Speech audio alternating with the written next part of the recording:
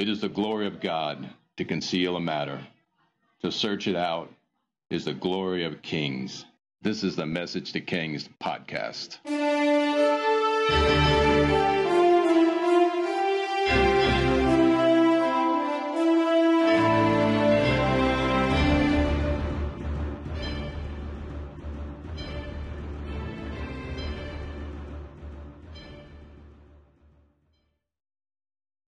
Episode 54, Samson, Part 1.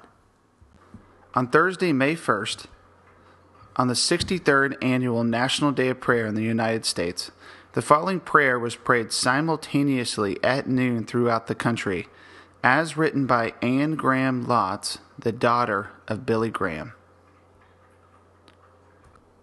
Lord of the universe, Lord of this planet, Lord of the nations, Lord of our hearts, on this National Day of Prayer we look to you. In the darkness you are the light. In the storm you are our anchor.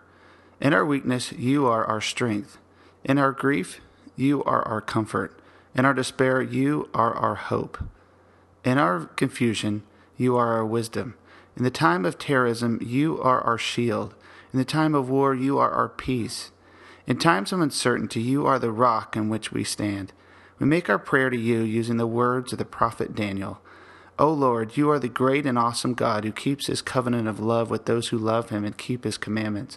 You are merciful and forgiving. You are righteous, but this day we are covered with the shame because we have sinned against you and done wrong. We have turned away from your commands and principles. We have turned away from you. Yet you have promised in 2 Chronicles 7 that if we, a people identified with you, would humble ourselves, pray, seek your face, and turn from our wicked ways, then you would hear our prayer, forgive our sins, and heal our land. So we choose to stop pointing our finger at the sins of others and examine our own hearts and lives. We choose to acknowledge our own sin, our neglect and defiance and ignorance and even rejection of you. This day we choose to repent. In response to our heartfelt repentance, God of Abraham, Isaac, and Jacob, Father of Jesus Christ, in keeping with all of your righteous acts and according to your promise, turn away from your anger and your wrath from the United States of America. Hear the prayers and petitions offered to you on this National Day of Prayer, as we give you our full attention. Give ear, our God, and hear. Open your eyes and see. We do not make request of you because we are righteous, but because of your great mercy. For the glory of your name, hear our prayer. Forgive our sin and heal our land. We ask this in the name of your Son, Jesus Christ, who offers us salvation from your judgment, forgiveness for our sin, and reconciliation with you through his own bloodshed on the cross. Wasn't that powerful? Imagine the spiritual breakthroughs that occurred in the world when thousands prayed this prayer. Many are praying for God to raise up a generation and bring awakening to save our nation from our own cycle of sin. This was an example of what it looks like to cry out to God. We've seen this happen so many times in the book of Judges when the cycle of sin comes full circle. It happened with Othniel, Ehud, Gideon, Barak, and Jephthah, but not this time. Samson will not be the result of crying out to God. Judges 13:1. Again, the Israelites did evil in the eyes of the Lord, so the Lord delivered them into the hands of the Philistines for 14 years. Take note here, the oppression was 40 years, and it never says the Israelites cried out to God. The state of affairs in Israel now is decay, immoral and wicked, and everyone did as they saw fit. And it says over and over, everyone did what was right in their own eyes. In this case, it goes on to speak of a judge, but it never says that Israel cried out for one. It's very important to consider that Israel didn't cry out for freedom. The result was not a judge to deliver Israel, but this time a judge was raised up to begin to deliver Israel. Could it be Samson was raised up just to incite Israel back to God? Samson's calling will not be to deliver Israel, but to begin to deliver Israel. And before we get into Samson, I want to make a personal note. There are two things that stand out to me when we cover Samson. His physical achievements and his spiritual failures, but the other side of it is his likable side. Samson may have been physically strong, but spiritually Samson was inept and incapable of hardly any form of self-control. The building of godly character was not very apparent in Samson, yet he was gifted and overwhelmingly talented and strong and capable of great feats of strength. It is such a revelation of Paul's statement that the gifts and callings of God cannot be revoked. But even when he revealed the secrets to his great strength, the gift was never truly went away. It returned to him as his hair grew out. Now, despite all this, there's such the likable side to Samson. Seriously, it's just a joy to hear about him, one man defeating 3,000 in battle, or how he was at a prostitute's house in full sin, and the enemy came to kill him and trap him and block his exit at the enemy's stronghold and gate. When he found he couldn't get out of the walled city, he just picked up the gates and carried them over 12 miles. I mean, are you kidding me? It's such a crazy story. Or what about the 300 foxes he caught, and how he tied them together with torches attached to have them burn the Philistine harvest fields? It's crazy, but so entertaining. And at the same time, how can you not like this guy, despite all his foolish lust? It's quite funny when you realize we teach our children all those Sunday school tales like Samson and Moses and the Red Sea, and Noah and the flood, and Jonah and the whale, and we gloss over the horrific sin and dark side of judgment of these stories. They're quite adult in nature, and Samson and Delilah is not at all a pretty story. And as we grow older, we reread these stories from a very, very different perspective. In this episode, we're going to discuss what many skim over, the supernatural experience of Samson's parents and Samson's calling and purposes of his birth. Judges 13:2.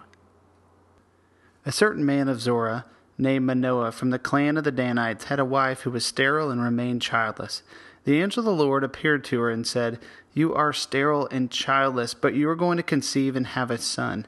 Now see to it that you drink no wine or fermented drink, and that you do not eat anything unclean, because you will conceive and give birth to a son. No razor may be used on his head, because the boy is to be a Nazirite, set apart to God from birth, and he will begin the deliverance of Israel from the hand of the Philistines." So the father's Manoah, and his wife is barren. Josephus would add that he was a very righteous and devout man, but also he would add he was a very jealous man. This will play later as we try to discuss his upbringing.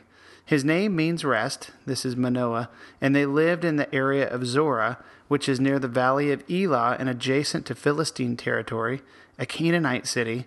And it's just a strange place with multiple cultures, a triangle of a Philistine, Canaanite, and Israelite city, with multiple religions and many, many gods. It was in this place that God called a new judge, who would be Samson. Manoah is from the tribe of Dan, and some Jewish traditional accounts states that his nameless wife was from the tribe of Judah.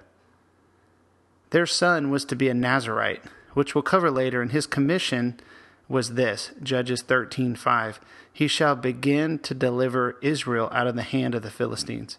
His assignment was to begin to deliver. Can't help but repeat his calling, to begin to deliver Israel.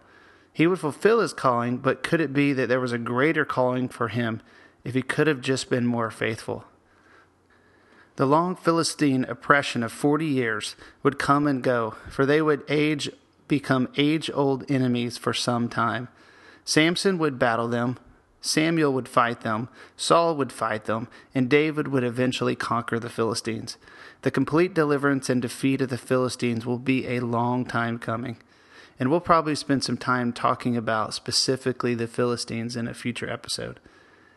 So it's strange that a heavenly visitation comes to Manoah's nameless wife first. Judges 13:6.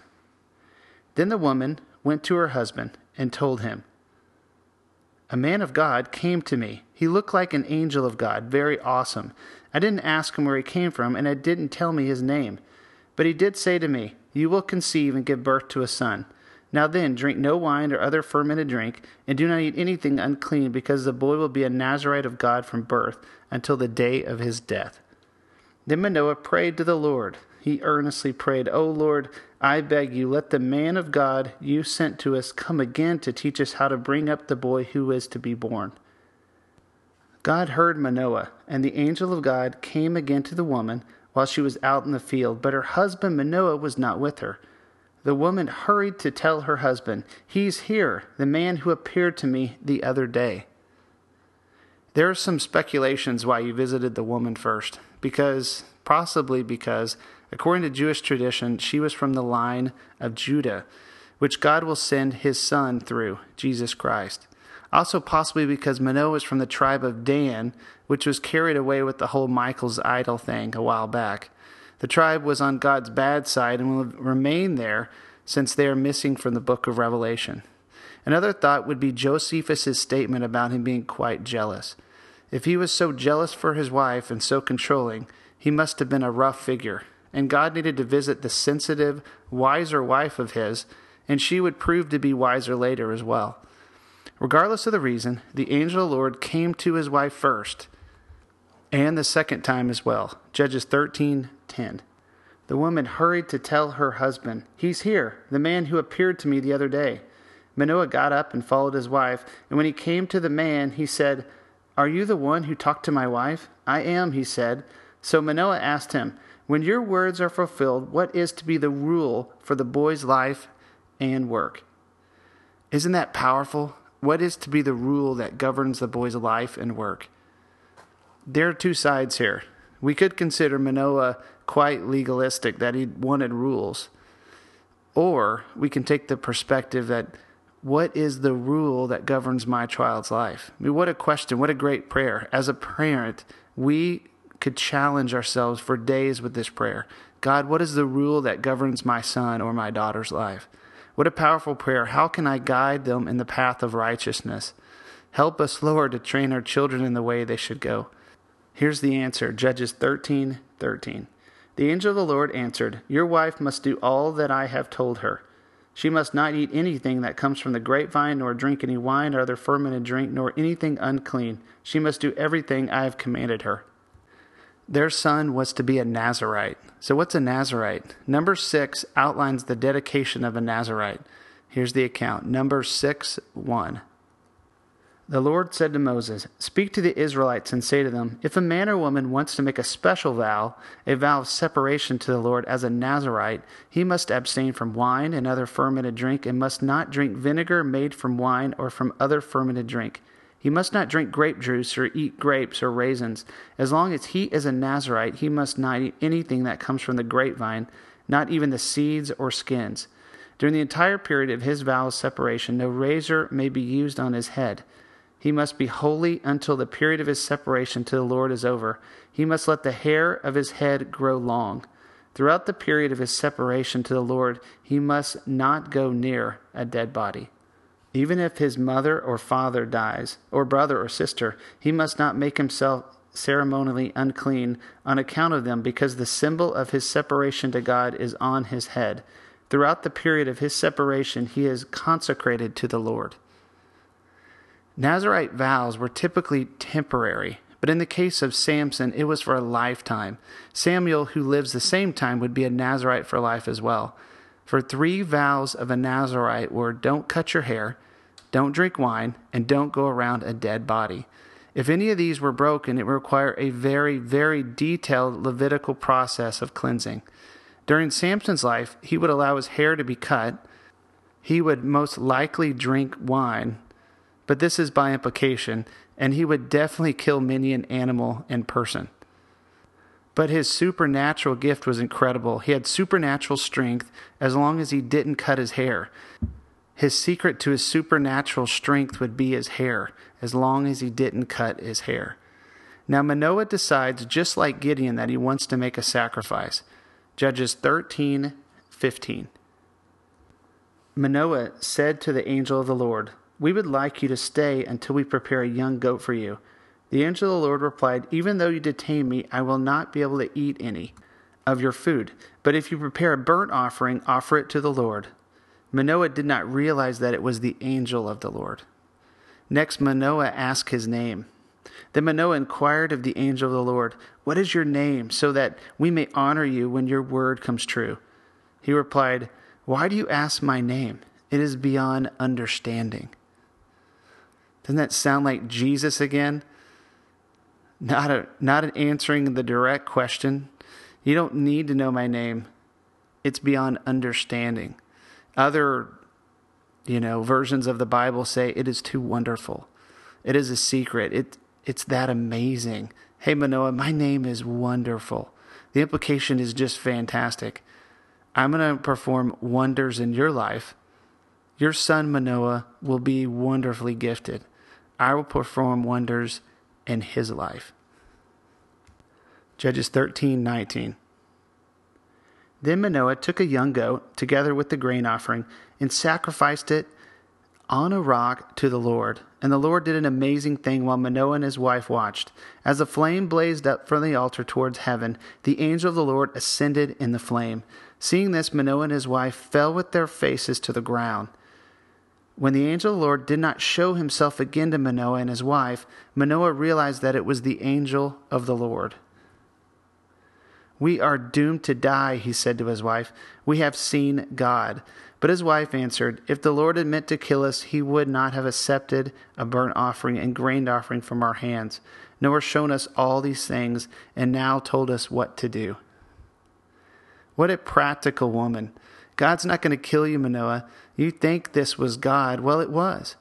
It was his son. No one has seen the Father but the Son. He visits those he loves. Get over yourself, Manoah. Seriously, Manoah. Next, the nameless woman gives birth to Samson. Judges 13:24. The woman gave birth to a boy and named him Samson. He grew and the Lord blessed him, and the Spirit of the Lord began to stir him while he was in Manaah Dan between Zorah and Eshtaol. Here's another one of those one-liners and unbelievable prayers. Stir up the gift of God. God began to stir in Samson. Stir up the gift of God in Samson. It said the Spirit of the Lord began to stir him. Think about that when you pray for your friends or yourself. Stir up the gift of God within them. To conclude this episode of Message to Kings, let's consider Manoah's question or prayer. What is the rule that governs your life? What is the rule that governs your child's life?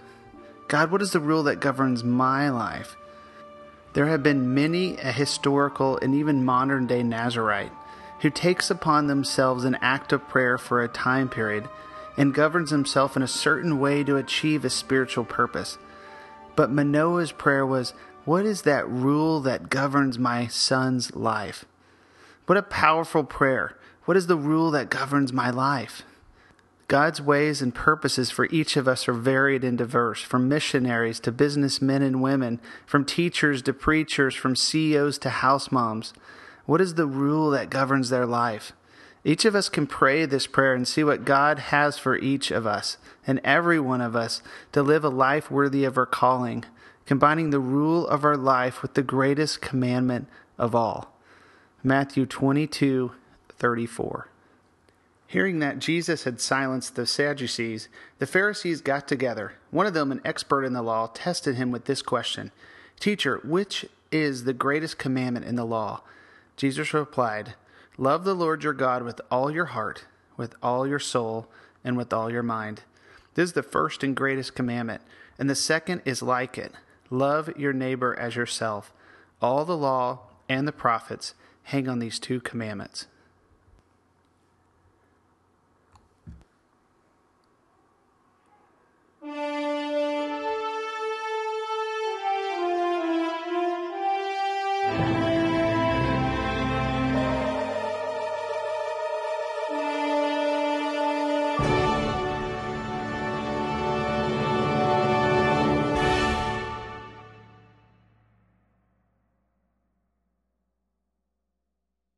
I hope you enjoyed this episode of Message to Kings. Stay tuned next week as we continue our look at Judge Samson. Feel free to visit the Facebook page and leave a comment or question, or if you want to chat, email me at messagetokings@gmail.com.